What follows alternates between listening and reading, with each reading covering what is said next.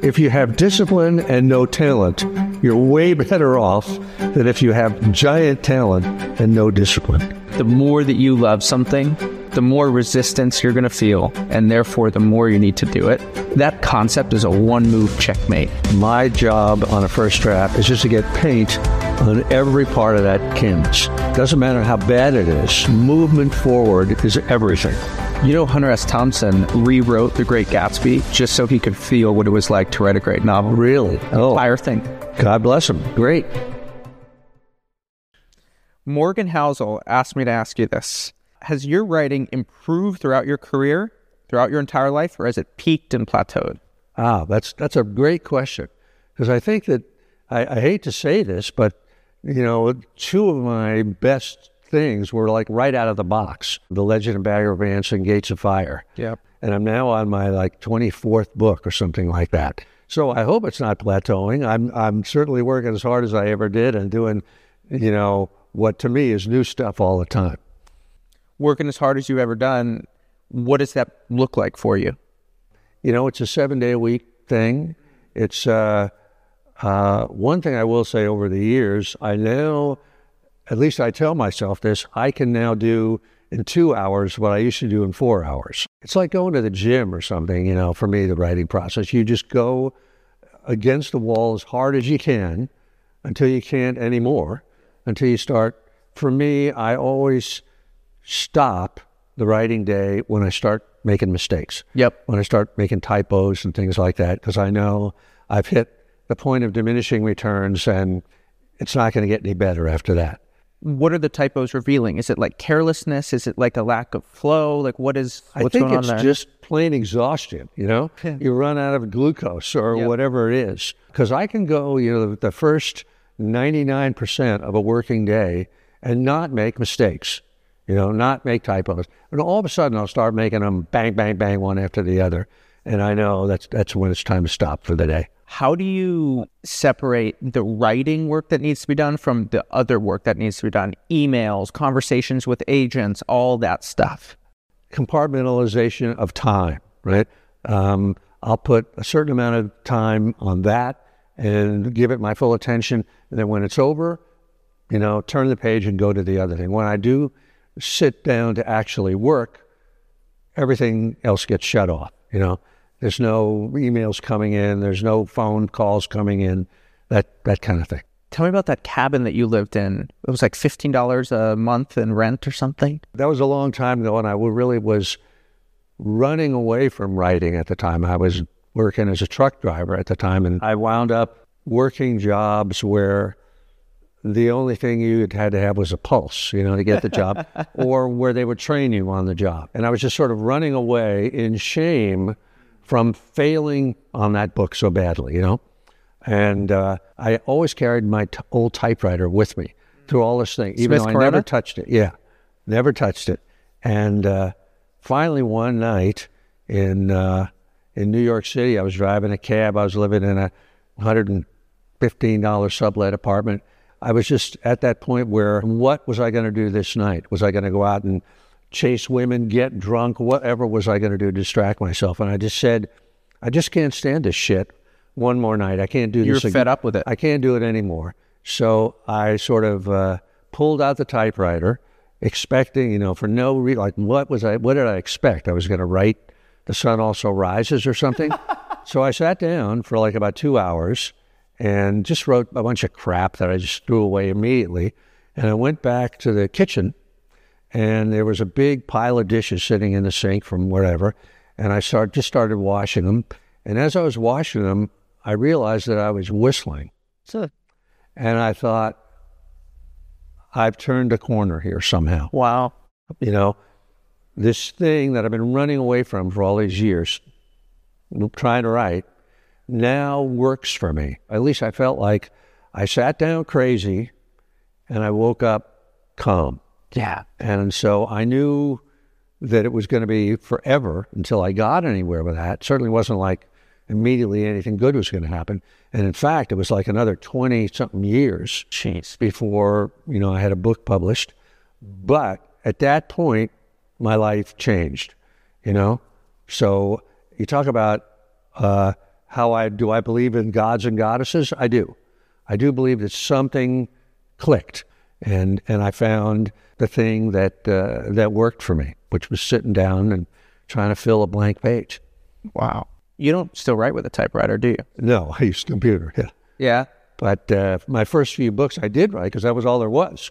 What did a typewriter give you that the keyboard doesn't? Well, I only did it because there was no such thing as a computer at the time. I definitely like a computer better because obviously you can move paragraphs around and correct things and import and export, all that stuff. Well, it's funny. I've been thinking a lot about what handwriting gives you in terms of style, what typewriting gives you in terms of style, what the keyboard gives you in terms of style. And I do worry that the delete key is too accessible with a keyboard. And what I mean by that is, so for years, I struggled when I would write. I didn't feel like my writing had the same style, the same chutzpah as my speaking. And I think it was because when I'm speaking, if I make a mistake, if I go off somewhere, I kind of have to follow it. I kind of have to run with it, right? Whereas when I'm typing, there's a rigidity to it. And I make a mistake, and I can instantly hit delete, copy it, remove it. Sometimes I'll throw a piece of paper over the screen or something so that I can't see the mistakes. And I feel like in those early drafts, like those mistakes, letting the schmutz pour out of you can actually be good. Well, I would agree with that. I mean, the way I work, though, I never worry about correcting the stuff. I just let it go, Let it rip. And then I'll correct it later. Well, that's what you're trying to do in your first draft. Like, you're just trying to get to the end, right? I have a mantra that I use for first drafts, and it's cover the canvas. Oh, that's good. And I feel like, like I'm looking at that TV screen over there. If that's a canvas, my job on a first draft is just to get paint on every part of that canvas. Doesn't matter how bad it is. Yeah. In fact, it's going to be bad. It just has to be bad. It's like Jackson Pollock. And that's, just like splattering stuff. Another analogy that I use, I wrote a book a few years ago about the 6-Day War in Israel, the 1967 war, Arab-Israeli war.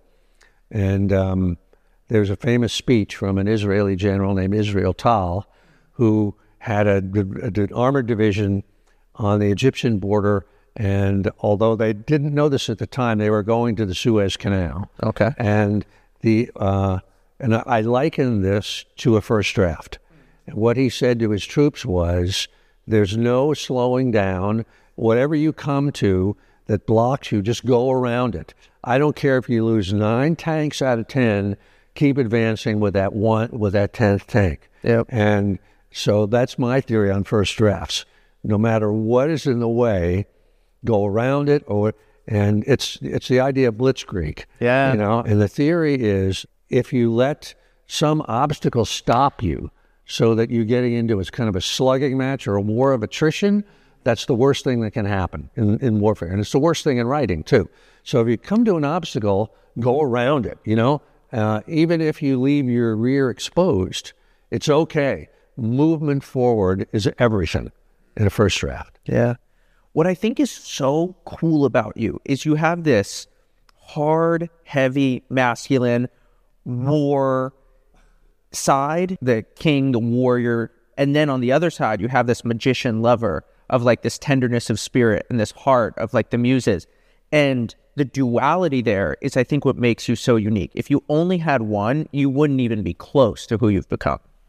But I don't think I'm at all unique in that. I mean, I think anybody is, any working artist is like that they know there's two halves to it, that you are seeking inspiration, you're seeking the flow, you're seeking something coming from another level, but that you have to be, your instrument, quote unquote, like an actor would say, has to be ready for that, has to be ready to be a professional, to take that voltage. Like if you're a choreographer, if you're Twyla Tharp or somebody like that, and an inspiration for a move or whatever it is comes to her, that she can perform it, to show it to her dancers and stuff like that. So the only way you get to that place is flat out training like an athlete or like a soldier. So I do think you have to have the two levels to make it work. I love that turn of phrase, take that voltage. What are you hinting at there? Well, actually, I have a friend, I'm speaking from his perspective and not mine, who's like a really intense meditator. Oh, wow. I mean, way beyond. I mean, I obviously can't go into his head. Yeah. But he talks about as you get to higher levels of whatever it is. I'm not a meditator, so I don't know. You're receiving stuff from wherever it's coming from, and the vibration gets higher and higher and higher. And supposedly, you have to, according to him, you have to be physically capable of absorbing that. You know, that if you aren't trained enough to do that as an athlete, it'll overwhelm you, or it just won't come through, you know, there'll just be a block. But I think that's true in any creative art. Actors, filmmakers, certainly dancers, certainly musicians. You know, the jazz musician is getting inspired from somewhere. Totally. They have to be able to be so good that they can just do it, right? You know, I don't know if you're a musician. I certainly couldn't do that, you know? No. Yeah.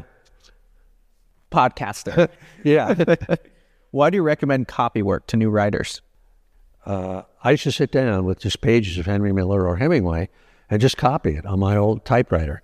And I think it's sort of the same as they say that Picasso or any artist would go to the Louvre and just park themselves in front of a Rembrandt or whatever it was and just copy it. They sketch it. Yeah, they sit there. They to bring see how the easel. little globs of paint. Those are my favorite people to talk to at an art museum. I was at the British Museum, and there was a student, and he had this easel right there, and it was this, you would have loved it. It was this beautiful sort of old Roman sculpture, and he was copying it, but you could see it in like the wisps of the pen, that he was almost like dramatizing the movement of the sculpture. I just started talking to him. He was like 21, 22 years old, young guy, studying. Smart guy. He's like, I do this every day. I've been studying this one for like three and a half weeks. This is like my 50th time drawing this. But think about Kobe Bryant learning how to do the turnaround jump shot, fadeaway jump shot. Yep. Michael Jordan helped him out. You know, dude, this is where your 1 foot goes, and I'm sure he watched film forever and forever. One of my favorite articles of the last decade, Wall Street Journal article, and it's about Jason Tatum, Boston Celtics player, young guy. And his coaches were commenting on how much better his footwork was because he grew up on YouTube. And so what he would do is he would pause the video on YouTube. He would watch exactly what the movement of the feet was. And the thesis of the article was, now if you have a very perceptive, hardworking basketball player, the footwork when they're rookies is as good as it used to be when a player was 10 years in. That's interesting. And I believe that completely, yeah. So copying is great because at some point you will find your own voice.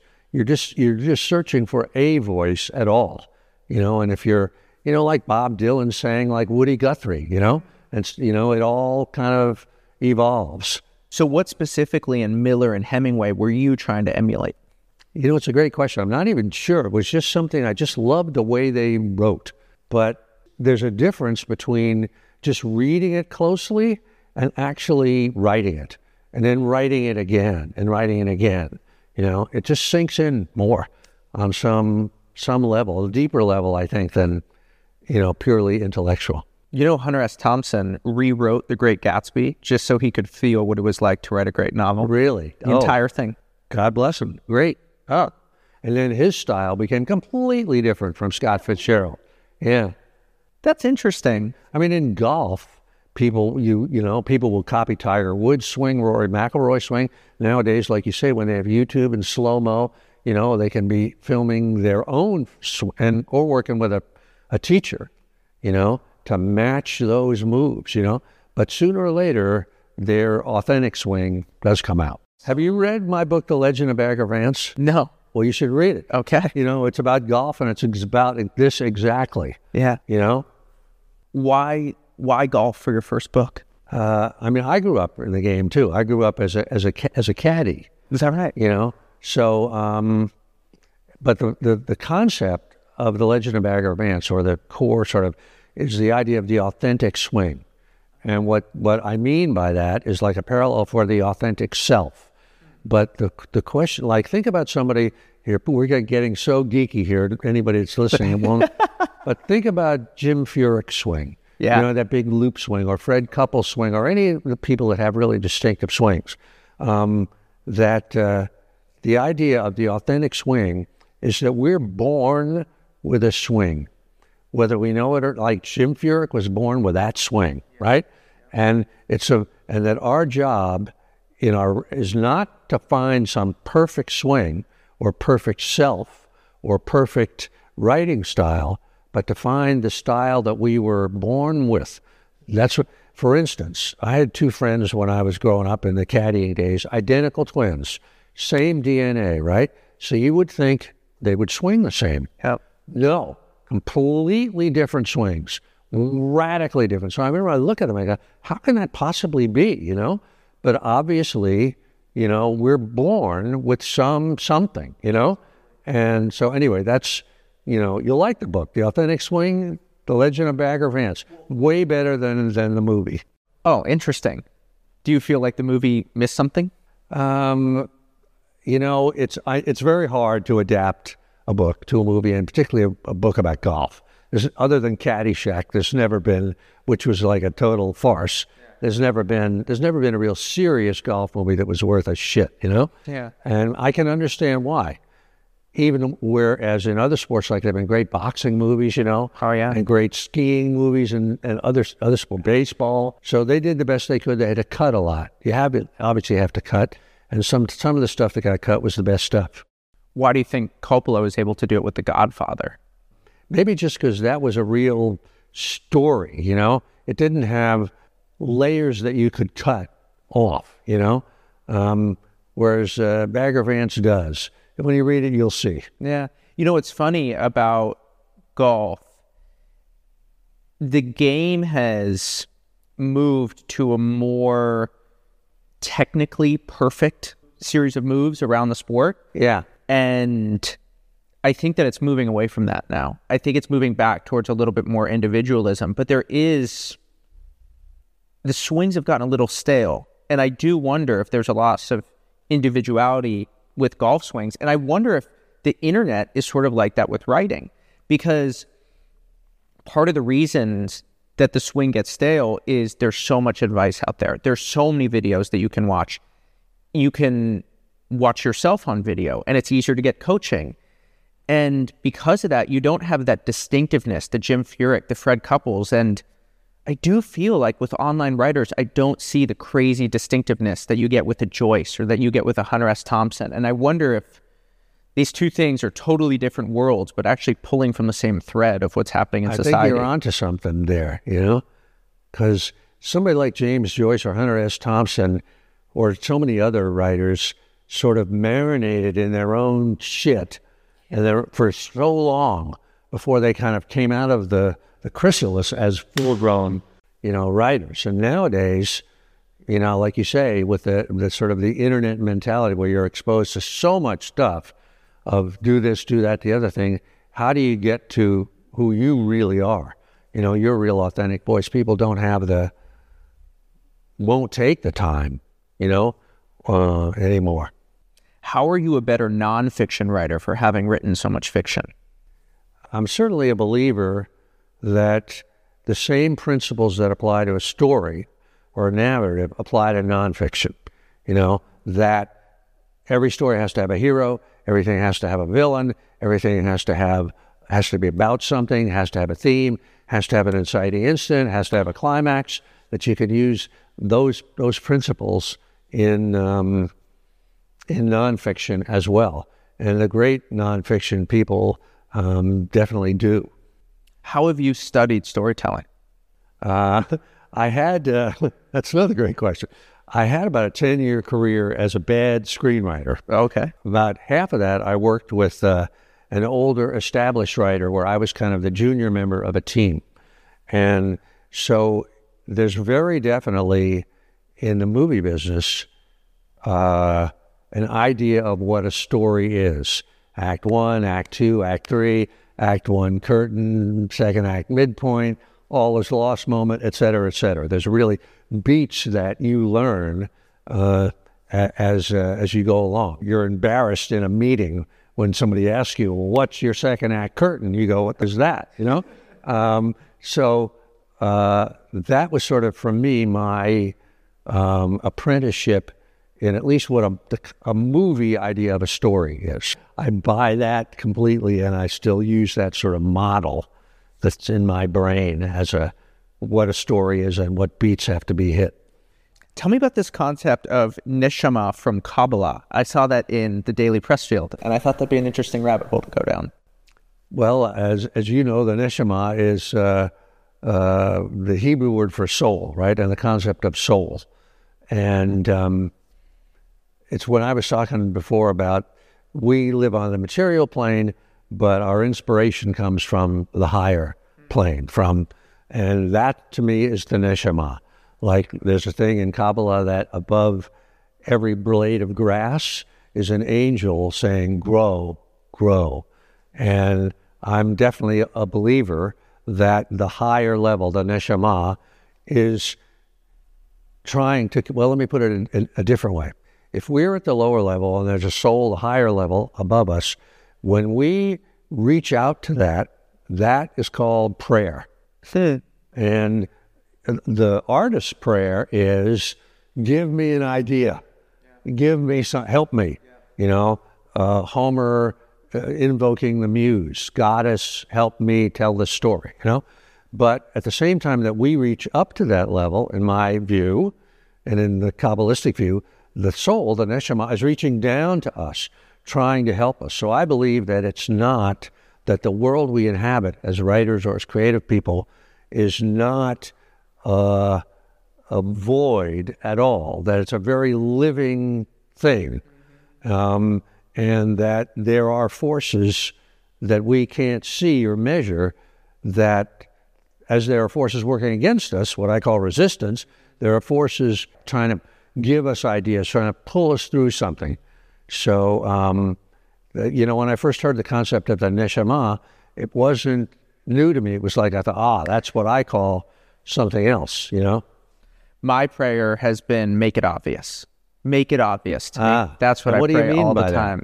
Just that it gets revealed and it is handed to me on a silver platter, exactly what I should do, exactly what the answer is. And there's a clarity and a simplicity to obviousness. And in what form does that take for you when it is made obvious to you? It shows up in bullet points for me. And there's like a one-liner and bullet points, and it just shows up in my mind, and the whole thing gets distilled into, here's 1, 2, 3, one line, and I can just describe it. So I'll give you an example. I wrote a piece about the investor Peter Thiel. It's called Peter Thiel's Religion. And even in the title, it was, here's this Silicon Valley investor, Peter Thiel. But actually, Peter Thiel's religion, there's a religious component to his philosophy. And people had known that he studied under a Stanford professor named René Girard. But René Girard was deeply Christian. And I said, hold on. Peter Thiel wrote 0 to 1. But if you actually follow the thread, 0 to 1 is a Christian book, specifically the first commandment and the 10th commandment applied to business and investing. That was airdropped to me, super obvious. And I just went one level deeper. Like, it's so simple, but that simplicity is what the obviousness looks like for me. And then I can just be in service of the idea. I can basically be a custodian to bring that into the world. So you agree with me on what we're talking about here? Totally. So what is your version of prayer when you sort of are asking for, make it obvious? What form does that take? So I'm a Christian. I'm a Jesus follower. I think the word Christianity has a lot of tricky connotations. I'm a Jesus follower, so I just pray to Jesus, and I get on my knees, and I just say it out loud, and I just speak from the absolute bottom of my heart, and I just try to be as honest and talk to God like I'm talking to a friend, and just pray. I always think daily and desperate dependence. Well, that's really interesting. Make it obvious. I mean, I do sort of a similar thing when I say before I sit down to work each day, I say out loud the invocation of the muse from Homer's Odyssey that a friend of mine taught me and typed it out for me. And it's a very sort of similar thing, where I put myself at the service of whatever that unknown higher force is. It's nice, right? Because you've written that these stories sort of exist before you even write them. So do you see them? And then it's like, I now have to get it out? Like, what is that process like for you? It's sort of like an analogy that I use for myself is like if we were digging up a dinosaur that was buried here, a fossilized dinosaur. That'd be cool. We might start and we'd get kind of the thigh bone, let's say, and we'd take our little paintbrushes and, and we'd say, this is the thigh right here, and then we know there's a whole dinosaur under here, but how big is it? Where is it? And little by little, I think you sort of expose it, you chip away and you're excited at first because there's a thigh bone. There must be whatever it is under here, right? But, and you sort of project in your mind, maybe this is a stegosaur, whatever.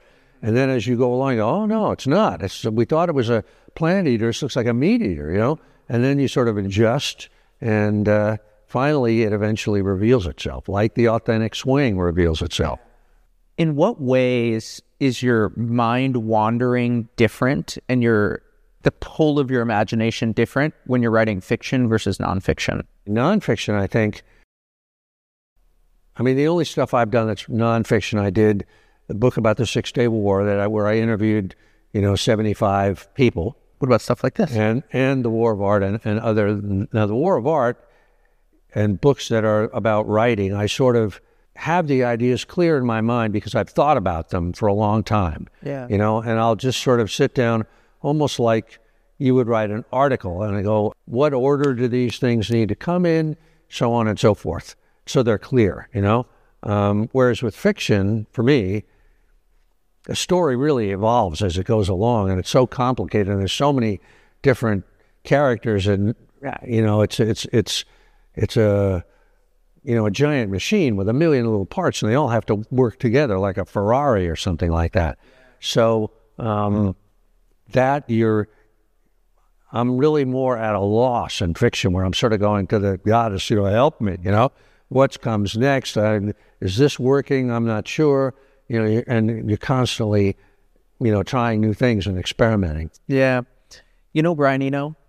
So the musician guy? Yeah. So Brian Eno invented ambient music, and at least he was a very early pioneer in it. And one of the things that he says with ambient music is it's slow. And because of that, what he does is he makes the song, and then he basically doubles the length of the song as a standard heuristic. And the reason is because he spent so much time with it that he thinks that the consumer who's hearing it for the first, second, third time needs double the length.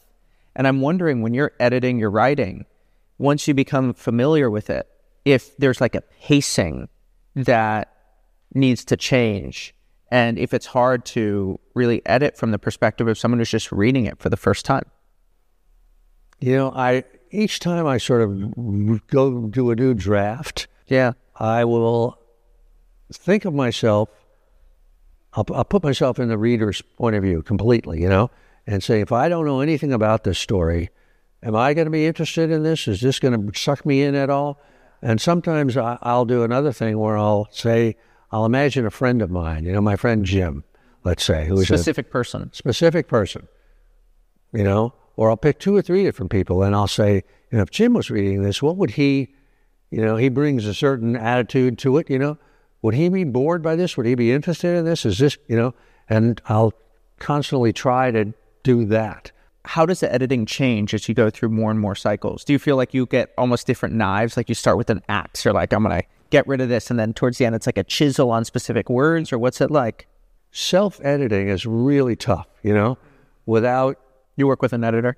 I used to, and had a kind of a falling out. So when I really miss that help, so now I've sort of got to do it myself, and it's really hard. It's funny, I'm working on a piece of fiction right now, and this happens to me sort of every time. It's like I hit this point where I'm on like a fourth or fifth draft. I've it's done, it's readable in that sense, but this would be the point where I would give it to my editor, and who would inevitably come back with something that was a sort of a mind fucker to me, that would send me back to square one in a way. And I just sort of had that moment by myself. I was on a trip, as you know, I was out of the country for like 3 weeks. And so I wasn't working, I was just doing other stuff. But the thing was still percolating with me. And I had this moment where I'm lying in bed in this hotel room and I'm thinking, oh, this doesn't work at all. This thing that I thought, that happens to me all the time, where you think you're done and you're not. And it's not working. There's some problem that you've left that you thought you had solved, but you haven't solved it. And now you have to sort of go address it again. And then I'm sure there's going to be more as I go through it. How did Writing Wednesday come about? It actually was an idea of my publicist at the time, Callie Ottinger, where I first started to do a website, or I don't know, 2007 or something like that, having no idea what it was or what I was trying to do. And it originally was kind of a military website. It originally was about Afghanistan and stuff like that. But I found, this was after the War of Art came out, that the comments that were coming in were all in the War of Art era. There were people asking about writing. They didn't give a shit about Afghanistan or anything like the military aspect that I was talking about. And so Callie, who was my publicist, she said, you should do a day where you just talk about writing on this blog. And she said, call it Writing Wednesdays, because it's 2 W's. And so I sort of resisted that. But then I started doing it, and that seems to be the area that people want to reach out to me about. They don't care about other areas of stuff as much as they do about that. If you held a one-day writing seminar and you had to teach your readers how to write, what are the most important things they need to know? I would not talk about the craft of writing at all. I would only talk about the mindset that you need, the professional mind. I would talk about resistance, about self-sabotage, and just about the obstacles that you're going to run to, and the mindset you need to have to make it all the way from page 1 to the end. Because everybody thinks that they can write, right? They wouldn't think that they could become a concert pianist without putting in 15 years, or they wouldn't think that they could become a brain surgeon without going to medical school. But everybody thinks they can write. And I would like to kick their ass and tell them, you can't, And even though there are a few people that do it, but the mindset that you need to have, the level of mental toughness, as you know, is way beyond anything that people think. So I would just, if I were giving a one-day thing, my main thought that I would try to impress on people was, this is 10 times hard. Like they say, raising kids, as hard as you think it is, it's 10 times harder than that. And it's the same sort of thing here, that as hard as you think it might be, it's 10 times harder than that. And be ready for it. Ratchet yourself up. That's what I would do. Writing is the simplest thing ever. You show up and you just type and you don't get distracted. And yet that is so hard to actually do. You spent the last 20, 30 years writing about why that's just so brutally difficult. The self-sabotage, the doubt, the resistance, all that. Like just the moment that I was just talking about that I'm in now, where on this project, where I now have to basically go back to square one in certain areas and do it. That's not the kind of thing that a lot of people are able to do. Because you got to get away from your ego, away from all the sunk costs that you put in, and that's a skill that nobody teaches you. You don't learn that in school, and the skills that you need to get from page 1 to the end, there's a whole bunch of them, And nobody teaches you any of them. If a book takes me 2 years to write, the first 9 months to a year, I am racked with self-doubt all the way through. Is this a dumb idea? Am I crazy? Why am I doing it? Et cetera, et cetera. Right? I'm not good enough to do this. And Still. oh yeah, all the time. And if you don't feel it, I think it's a really bad sign. So how do you keep going in the face of that? That's a skill that nobody teaches, no name for it. Keats called it negative capability, the way to advance in the middle of doubt, to keep going. But that's a skill that I never knew about when I started. I didn't know about it after I've been doing it for 20 years. And nobody sits you down and says that, unless you maybe have a mentor, if you're working with Aaron Sorkin or somebody like that. But if you don't have that skill, and if you don't have another dozen skills that have no names and that nobody ever talks about, you're not going to get, you might get to the end, but it's not going to be any good. And it's not going to be you. It's not going to be coming from your heart. I mean, think about, just as I'm sure you saw The Last Dance, the Michael Jordan thing, right? And if you think about, here Michael Jordan comes into the league, and he's like the best player, right? You know, but along the way, right, they were constantly, the Bulls would get beat by the Detroit Pistons every time. They weren't tough enough to take, that punishment, right? The Jordan rules, right? They would get, as soon as he left the floor, they'd knock him down, And then he had to go through a number of stages, including how he was going to lead his own guys, how he was going to make them better, and how would he actually let somebody else take the last shot, And all those things, nobody teaches you that, Maybe Phil Jackson helped him along the way, but he had to, as hard as he thought it was, he had to develop one skill and then another that he hadn't thought about at the start, and then another and another and another, to make his teammates better, to let somebody else take the last shot, that kind of thing. And finally, even he, the greatest that ever played, had to evolve and evolve and evolve. Yeah. Well, so I run a company called Rite of Passage, and we probably have 800 to 1,000 students a year. And one of the biggest things that they struggle with is the delta between what I feel like I'm supposed to write about, whatever that is, whatever internal story that they have. That's a great example. Versus what they actually want to write about. That's a great example. Now, who teaches you that? Nobody teaches you that, right? Yeah. And that skill could take you 30 years to learn. I mean, that's what Hunter Thompson learned, right?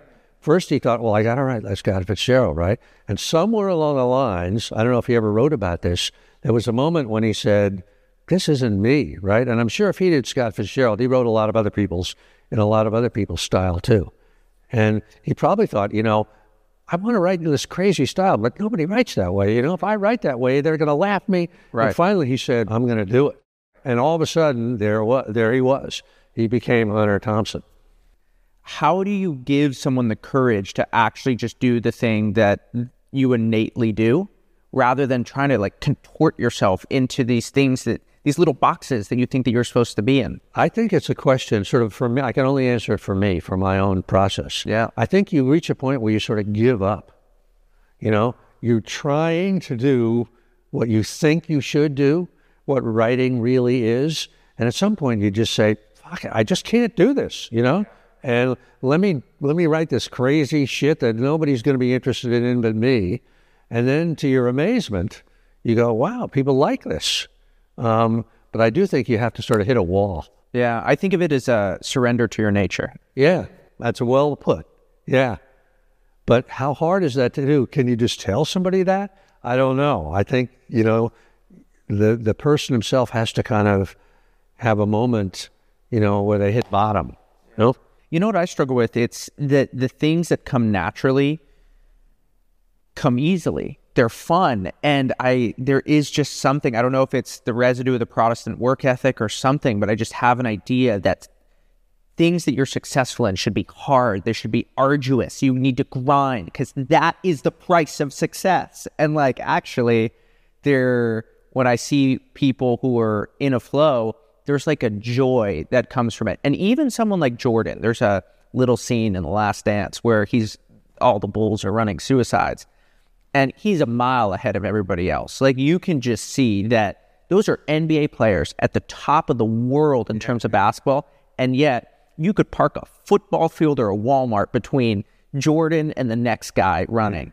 And I know that he's gritting his teeth. I know that he's grinding. But a guy like him, a guy like Kobe, there's still a love behind that work. And it still pours out of them. They can't even help themselves to work that hard. I think that has been a real struggle of mine, to just actually surrender to those things that come a little bit more easily to me, and actually come to appreciate that, hey, I'm actually good at these things. Yeah, I would agree with that. Except within that, then it's still arduous, Totally. Because you still have to have all those skills, and you still have to, you can get into that semi-flow state, or whatever you want to call it, where you're spewing it out, but you still have to pull back and look at it, and with cold eyes, and say, is this working, and how can I fix it? How does the word discipline factor into your work? I mean, it's everything. It's everything. If you're going to write, this is another thing I would say if I had a one-day class. Think about if you're going to write a novel, if you're going to write something that's going to take 2.5 or 3 years, every day, full-time, or if not full-time, pretty much full-time. Like, I think it was, I forget who this was, it might have been Lee Child. It was some very successful thriller writer, and he was just saying that for him, a first draft is 400 hours. Which, when I heard that, I thought, that's about right. I would agree with that. That's 10 40-hour weeks, and nobody can work a 40-hour week as a writer. You can't do that. So it's more like 20-hour weeks for a first draft, when you're going to do 10 drafts or something like that. How are you going to do that without discipline? It's everything. If you have discipline and no talent, you're way better off than if you have giant talent and no discipline. And the other thing, if you're a writer, or not any kind of creative artist, but it's certainly a writer, you also have to do that alone. It's not like you're on the Chicago Bulls and you have Phil Jackson and you have a trainer or it's not like you are going to medical school to be a brain surgeon, where they actually have classes. You're going to go to this class and that class. You have teachers, and at the end of a semester, you get a grade, and you have a scholarship, and you have peers that you can talk to. If you're writing a novel that's something completely new, and everyone is, you can't talk to your own wife. It's boring, and you can't do it. So you're in that tunnel by yourself. Except for the muse. Do you map out your novels? I do as much as I can, but of course there's so much that changes. Yeah, so how do you externalize your thought? Or is it just all in your head? I mean, I definitely map things out. I have a whole idea of what a story is for me, and the beats that are in a story, and the principles that a story needs to adhere to, in my mind, my own version. So what would an example of principles be? I'm a big believer in 3-act structure. So I ask myself, if I have an idea for a story, what's Act 1, what's Act 2, what's Act 3? And or maybe it's 4 acts or something like that. I'm a big believer in villains, that the villain is a huge part of who is the villain? Is it a person? Is it a thing? Is it something in somebody's mind? Is it a societal? So the villain in the War of Art is the resistance. Exactly. Okay. Yeah. Even in a nonfiction work. There's still a villain in a nonfiction There's work. always a villain in a nonfiction, in my opinion. So you got the hero, the villain, the acts, what else? I have a whole lot of other stuff there. It would take too long to say, but I'll give you one thing as a thing. I have a principle that I call the female carries the mystery. And if you think of a classic example, like, let's say, Chinatown, the movie, with Faye Dunaway and Jack Nicholson, right? Yeah. Or any detective story, it's a male detective always. There's always a kind of a vamp, a femme fatale, and the femme fatale always carries the mystery. Or, for instance, it doesn't always have to be a woman. In Moby Dick, the sea is the female. And the sea carries the mystery, right? That's the whale dives down into the sea. In Lawrence of Arabia, the desert is the female. And the movie is shot to make the desert absolutely gorgeous, right? And Lawrence himself falls in love with, and that it's a theme. If you watch that movie, it's hit again and again and again. The Anthony Quinn character, Auda Abutai, says to Lawrence, "For you, there is only the desert," And even in a story like Seven Samurai, the movie, which is like, I don't know, do I dare ask that you haven't seen it? Yeah. It's The Magnificent Seven in Japan by Akira Kurosawa. And it's the same story of a village that hires gunslinger samurai to defend it from, and the female in that story are the rice fields that produce the rice that the bandits want, and at the very end of Seven Samurai, the final thing when the samurai have won and the bandits have been killed is the villagers planting rice. So that's a principle that I will have. The female carries the mystery, and I'll ask myself, of any idea that I have, what's the female in this story?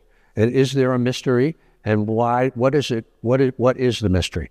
And the mystery is almost always something that cannot be solved. It's like, what is life? What is that's the what is the sea, the ocean? What is it? And it gets back to God. It gets back to creation. It gets back to life.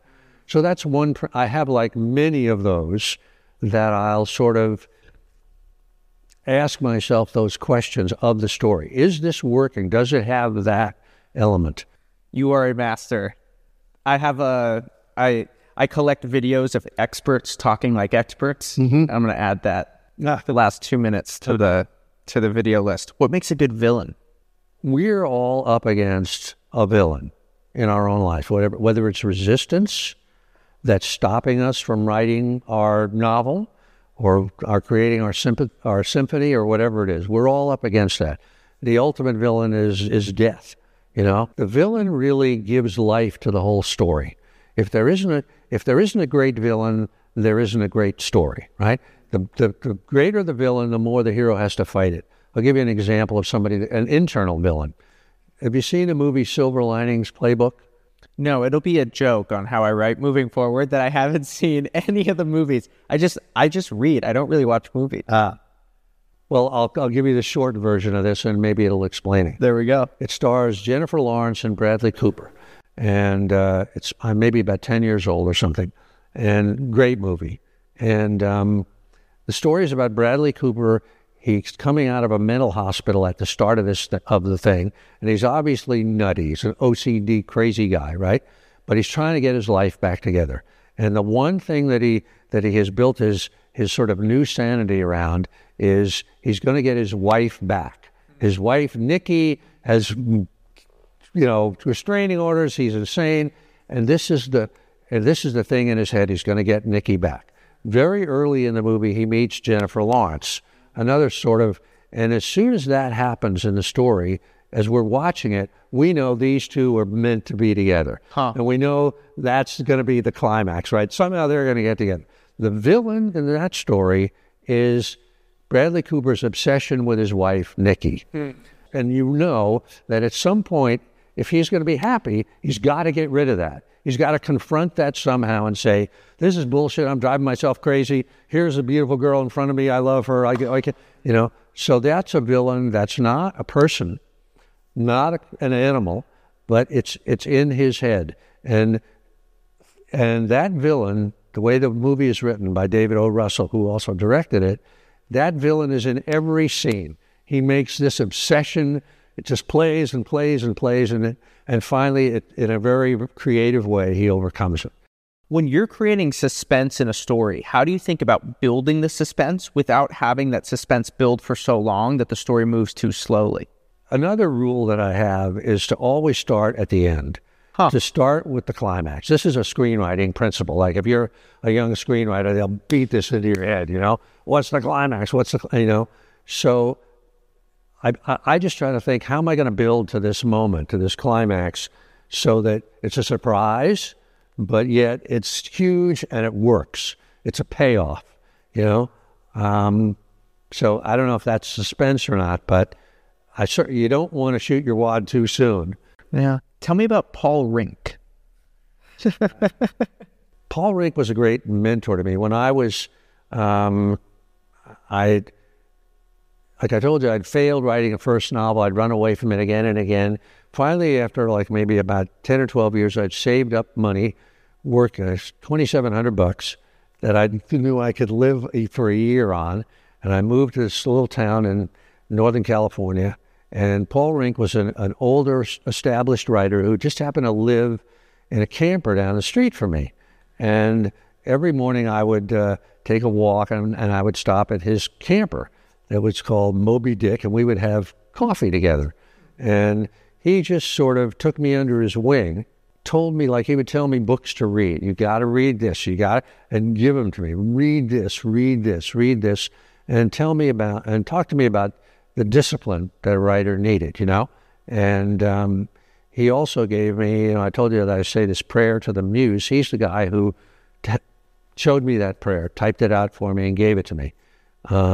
So he was a great mentor to me when I needed it.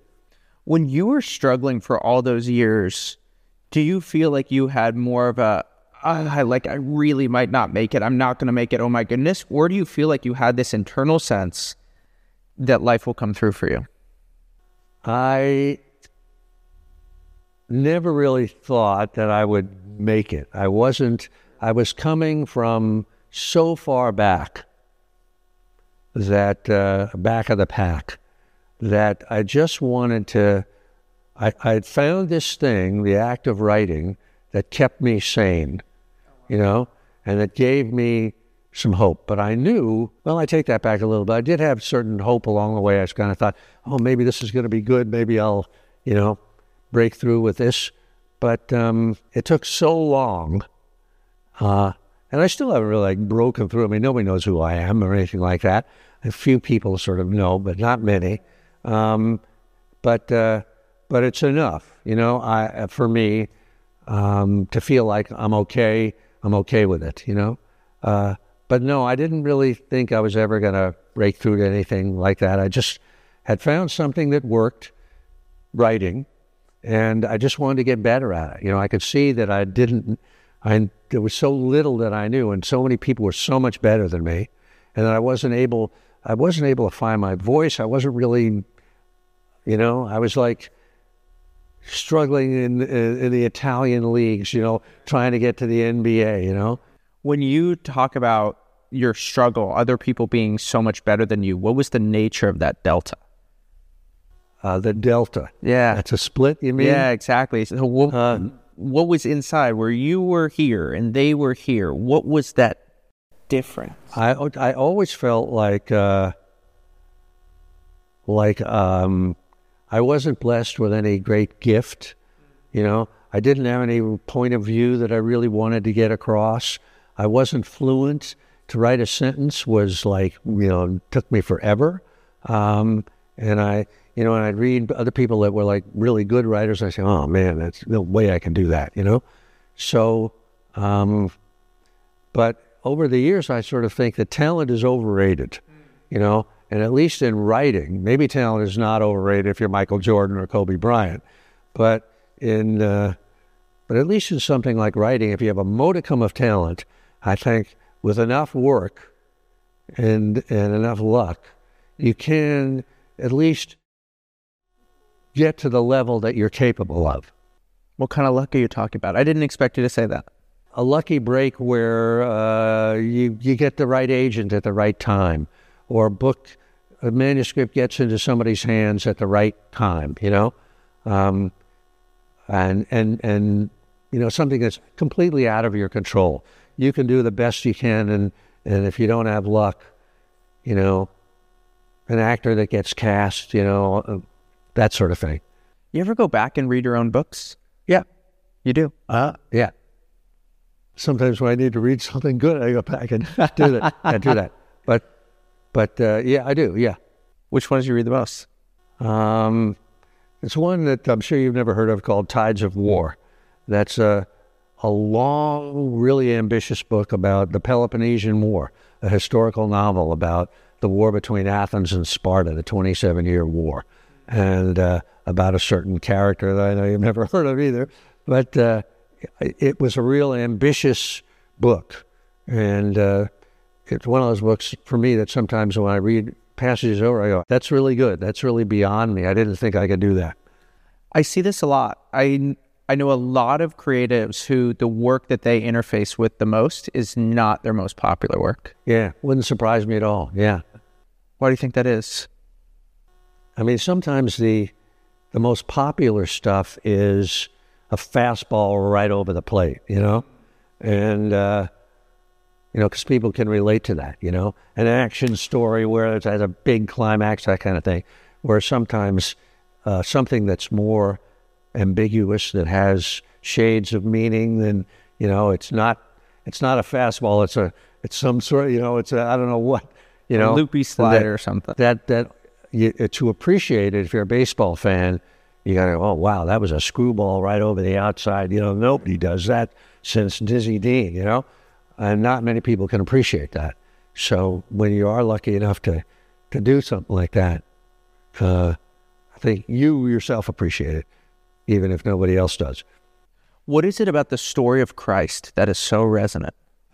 Where does that question come from? That question comes from you lay out certain stories, and then it's one of your pieces. You get to the story of Christ at the end, and you say there's something particularly resonant about this one. That is like the story, otherwise it wouldn't have lasted so long, the idea of the interface between the mortal and the divine, and the fact that when the divine appears, we nail it to a cross, and then there's the resurrection, which it's really the story we all live, in a way. The moment of doubt and pain, to quote Mick Jagger, Leonard Cohen, that song, what was it, Jesus was a sailor, he walked upon the water, he spent a long time watching from a lonely wooden tower, and when he knew for certain only drowning men could see him, he said, all men will be sailors then until the sea shall free them. So that's it, it is the story we all live. Man, when the divine disappears, we nail it to a cross. That is an unbelievable sentence. But it's true. Martin Luther King, Gandhi, Lincoln, JFK, RFK, Jeez. When, over and over. That is a crazy idea. And, in our own life, right? You're asking for, make it obvious, right? Yeah. Good for you that when the obvious appears, you accept it, But a lot of people, most of us, reject that when that happens. It's too scary. What's the lesson in the resurrection?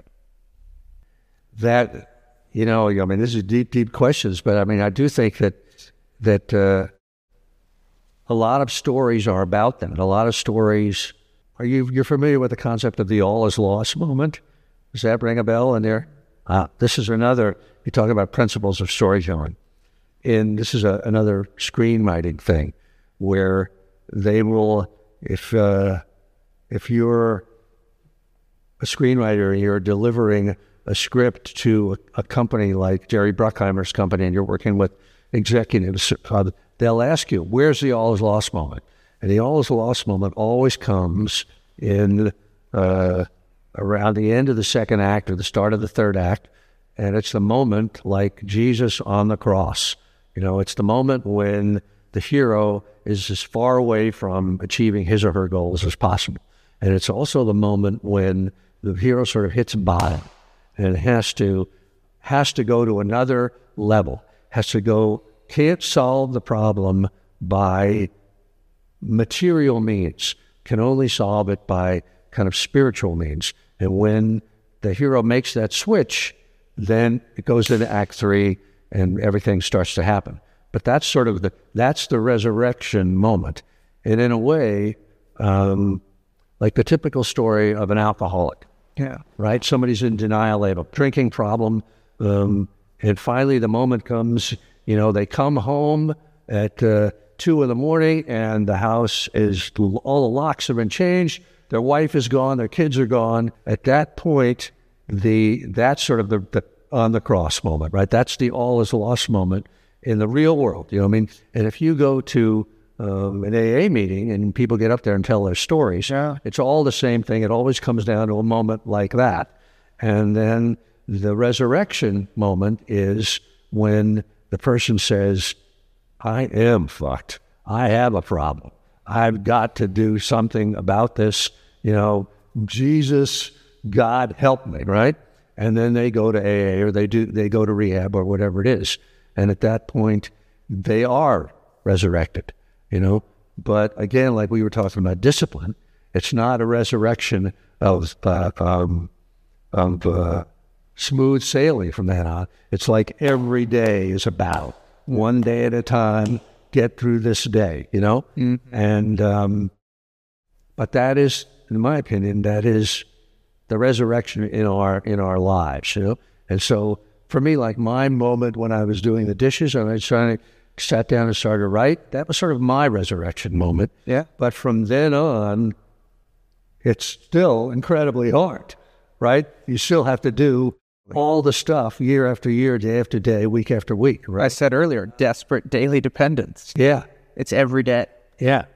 But again, as you say, it's fun. At the same time, it's fun.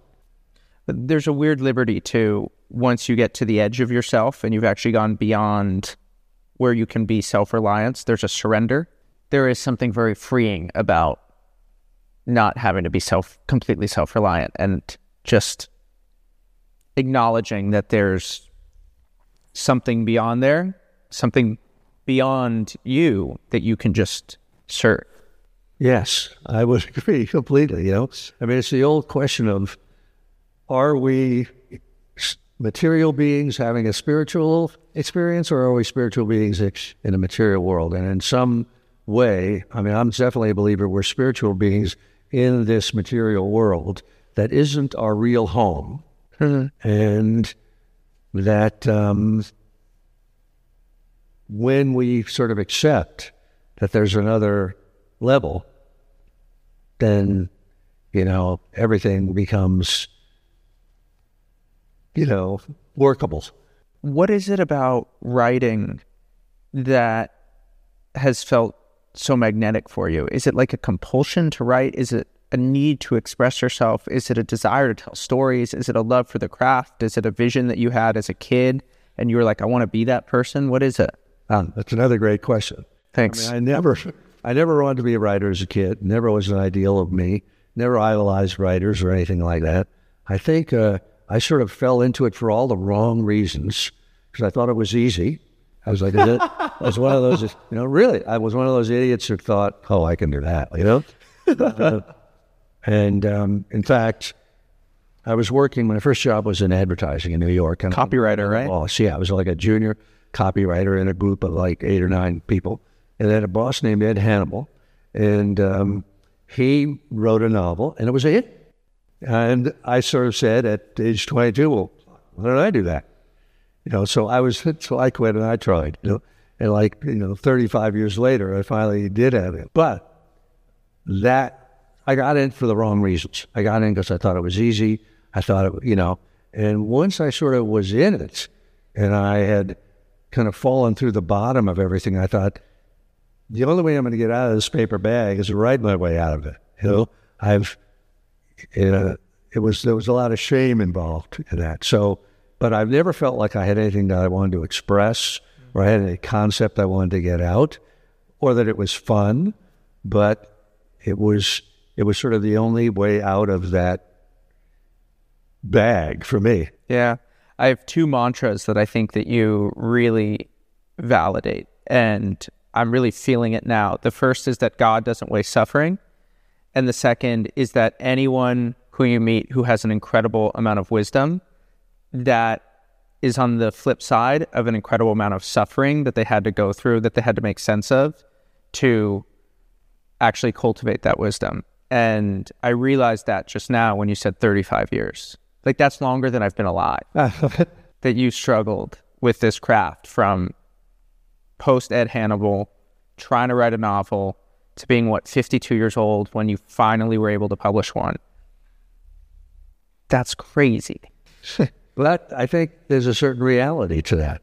You know who Robert Greene is? Of course, yeah. 48 Laws of Power and everything. I mean, his story is very much like mine, where he worked a million crazy jobs, and tried to write various things, tried to be a screenwriter, tried to write a novel, and finally sort of found his authentic voice, his authentic swing.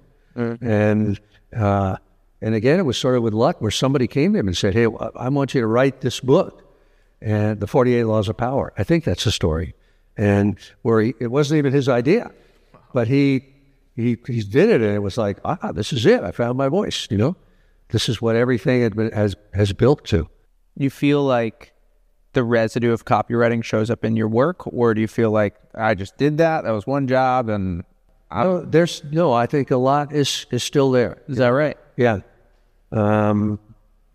Like you said, you read my book, Nobody Wants to Read Your Shit. I love that book, man. So the concept, nobody wants to read your shit, is the first idea that you realize in advertising.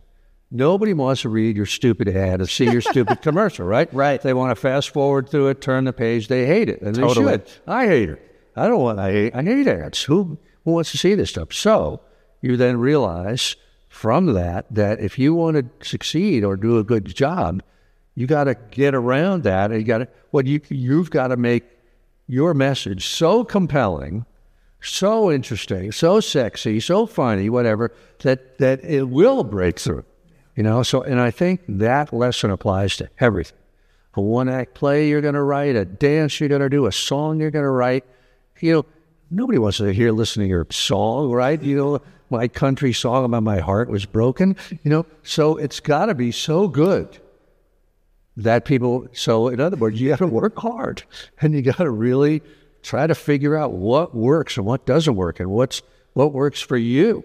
What's your thing? And that is hard.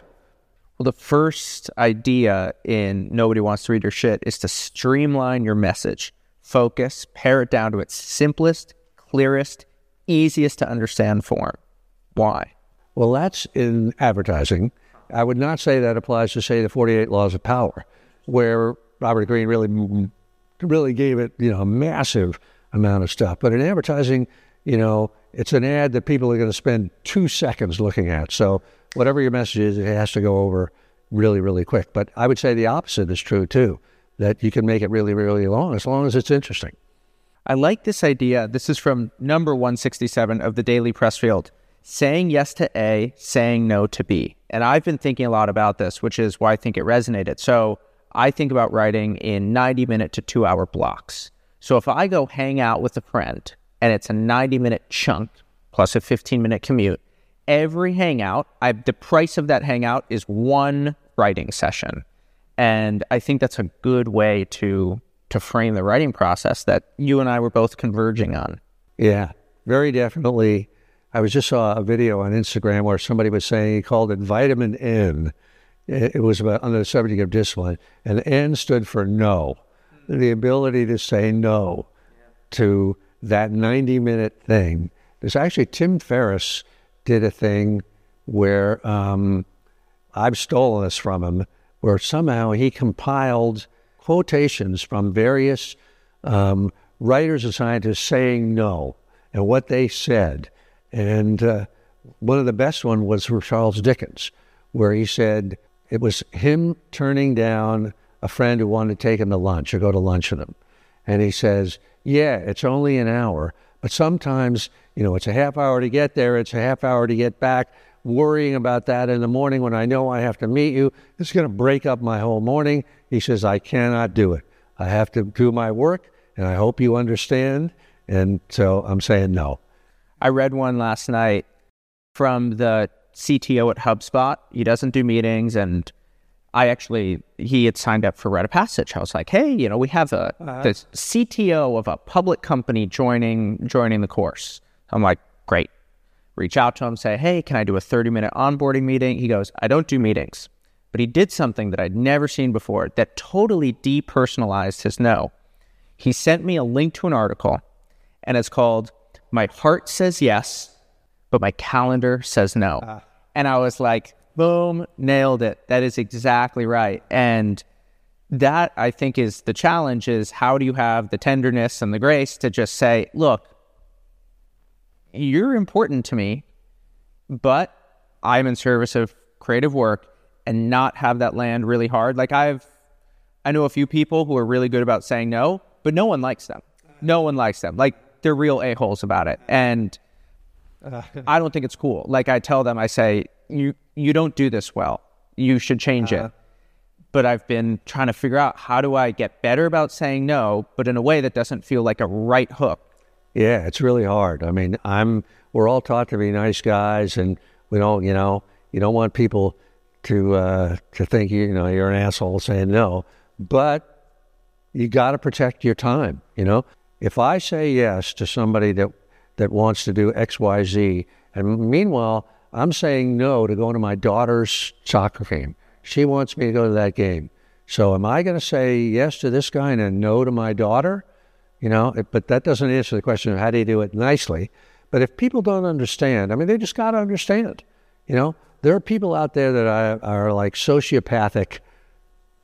All they know is they want something from you, and they don't give a shit, about your time or what it's cost you, in your reputation or something, if you write them a blurb or something like that. And you just have to blow those people off and just say, I don't care what they think of me, I just remembered this, and I haven't told this to you, but I probably asked you to do an interview 5 years ago, and you said no. But you know what else you did? You sent me about 30 books that I could share with my readers. And I really appreciated that. That was really nice. Here we are now. So here we are now. Tell me about the 60 scenes method. It's kind of a screenwriting way of doing it. I mean, a movie is about 60 scenes. And so it can be on index cards, 3x5 cards. And screenwriters do this all the time. We'll cover the wall. Act 1 has so many scenes, Act 2, Act 3. And, you can start with, I call it kind of the clothesline method, where if you imagine a clothesline and you're hanging, you might only have 3 scenes. You have like a great ending. Captain Ahab and the whale duke it out here, Or here he almost gets to the whale, the whale escapes. And then you sort of ask yourself, well, how do we fill in the blanks? What has to happen there? What has to happen at the very start? Who's that kind of thing. And you can do 60 scenes and just keep changing them as you get better ideas. That's a way to get at it. So you're saying you have 60 index cards, and so you get them all out, and then you might go change 27, 34, 41, and you're constantly upgrading and revising. Yeah. And you say, well, these 3, this is kind of boring. They're really repeating what I did over here. What do I need in there? And then you'll take out some other index cards. In what ways do you think about style in your writing? It's interesting. That's another really good question. Each book, I think, has its own style, and it dictates that style to you, the writer. And it's your job to find that style. Like The War of Art has a kind of a tough love sort of style, right? I mean, that's not necessarily me, but that was sort of the style that had to be written in. A bunch of my historical novels are set like in ancient Greece, like Gates of Fire is about the Battle of Thermopylae. So I thought, how am I going to write this? Am I going to write this in a kind of contemporary tone? And what I sort of decided was I picked a very kind of formal and kind of archaic style, sort of the way, like a lot of ancient Greek stuff, the good things have been translated by Cambridge and Oxford dons, like in the 1890s and the early 1900s. And they use a very formal style, And so I sort of adopted that to try to make the reader feel like he's reading something from the past, and the characters will talk that way too. So I sort of look for that in each in each piece. So it's a different style with each piece. What do you make of the way that dictionary definitions have gotten so much less interesting? If you read the dictionary from 70 years ago, 100 years ago, like Webster's 1913 dictionary, read the definition of the word sublime, and then Google the same thing now. It's so bland. Yeah, certainly when you Google, I haven't really read what's going on now, but you're right. Those old dictionaries are so great, you know? So good. Yeah. I have a friend she has one of those dictionaries that's like so big, it has its own stand. You know, it's like a library, right? You got to lift the pages and it comes to her from her grandfather or something like that from, like you say, 1870 or something. And it is fascinating to read that stuff. You're right. The definitions are so good. Like, there's people like Malcolm X who would read the dictionary. Yeah. And now you'd be like, that makes no sense. And I felt that way for a long time. And then I picked up an old dictionary, and you can just read a great definition, and it's beautiful. I agree with you. It is great. Yeah. The depth, the nuance of a word when it's well described. And then they give you examples of how to use it. And, Yeah. Do you use a thesaurus? I actually, I hate to admit it, but I'll use an online version of it. You know, I'll use whatever Google thing, you know. You wish there were more words in the English language. Sometimes, you know, you have a choice of 20 or 30 and it's not enough, you know. You need something. But I definitely use it, definitely. But you like making up words. I make up words in foreign languages and stuff like that. You know, I used to, when I was working on Gates of Fire, to make, so it's set in ancient Greece. To make it feel real, I thought, you need to have a few Greek words in there, you know, that the reader would go, oh, okay, I get it, you know. And so I had a friend, Dr. Hippocrates Konzios, and what I used to do was I would make up the word in English, and I would send it to him and ask him to give me, like, to translate this into Greek or make this into a Greek word. Like, just one simple word was an exercise, a military exercise that took 8 nights and was called an 8-nighter. That was my thing. And so he gave me a little thing, you know. And when you put that in the context of the story, it helps. It makes the reader go, oh, you know, this guy actually knows what he's talking about. And it's kind of a I don't want to say it's a fake, but it's a trick to make something seem, you know, like it's happening in that era. Yeah. You have any words where the etymology you really like? Like for me, I really like the word inspire. Like spirit is associated with breath. Yeah. And breathing in and out. And I think that there's so much in terms of the way that breath and spirit are actually connected, and the inhale and the exhalation of how that then inspires you. I think that there's so much wisdom in that etymology. Yeah. The example that comes to mind for me is actually and I don't know how to write Japanese, but supposedly the word for spirit in Japanese is like 3 little squiggly lines, or it's part of it, that are like heat or steam rising out of a rice bowl. And so it's a kind of a similar, you know, that's part of the ideogram or whatever it is. And I thought that's really cool. There's a Chinese word of revenge bedtime procrastination. It's very specific, but it is for the way that you procrastinate if during the day you don't like what you're doing, and then you get home, and then after the stars come out in the night, the moon comes up, there's a procrastination that you do to postpone your sleep because that's when you have your freedom. And the way that time expands and you can sort of just be in that flow. Wow. I love that concept. Huh, that's great. You have storytelling advice. Make it primal. Tell me about that. That's actually from the guy who wrote Save the Cat, Blake Snyder. And what he meant by that was that, again, he was talking about screenwriting, he was talking about movies, and he was saying that the ideal movie should be able to communicate to a caveman, make it primal. That was what he meant. Even without language, it should be, the visuals should be able to I don't know if I agree with that, but that's where, it didn't come from me. It came from Blake Snyder. You might not agree with it. How come? I think a lot of times, words matter, and it isn't all, movies aren't an entirely visual medium, I certainly agree that a story should work for a caveman, and most of them do.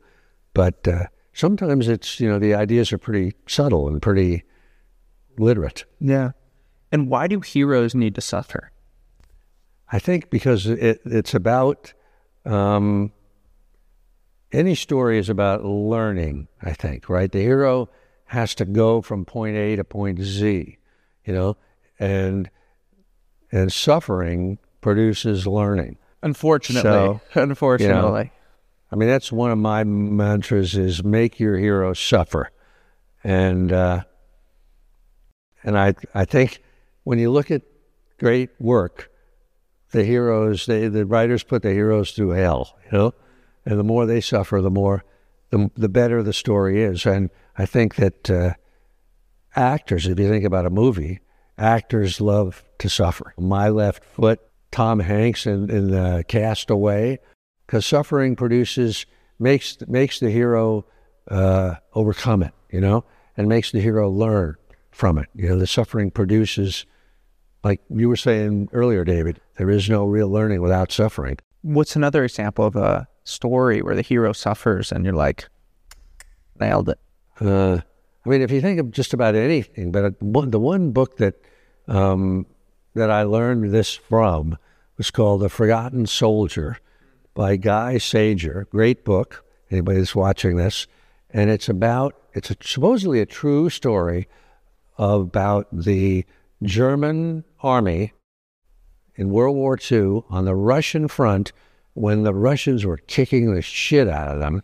The tide had turned and they were falling back towards Germany, and the Russians had them outnumbered, 1,000,000 to 1, and it was happening in the worst winter, ever. And these poor guys were just suffering like mad, and the experience of reading it was tremendous fun. And it wasn't because I wanted to see the Nazis suffer or anything.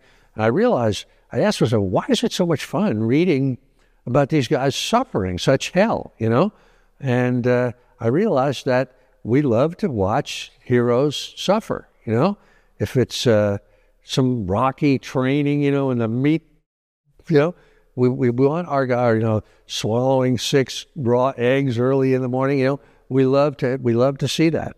I think because we all know if we're ever going to get anywhere, we got to go through that too. And it's inspiring to watch, a hero deal with that stuff, male or female. What is the mantra that you find yourself repeating when you're going about your writing every day? I think it's, I got a lot of them, and this one doesn't even have a specific words, but we were talking about self-doubt. Just keep going in the face of that, that self-doubt is a form of resistance, and the more resistance you feel to something, the more certain you can be that you have to do it. So that's what because I'm constantly dealing with self-doubt, and just to keep going through it.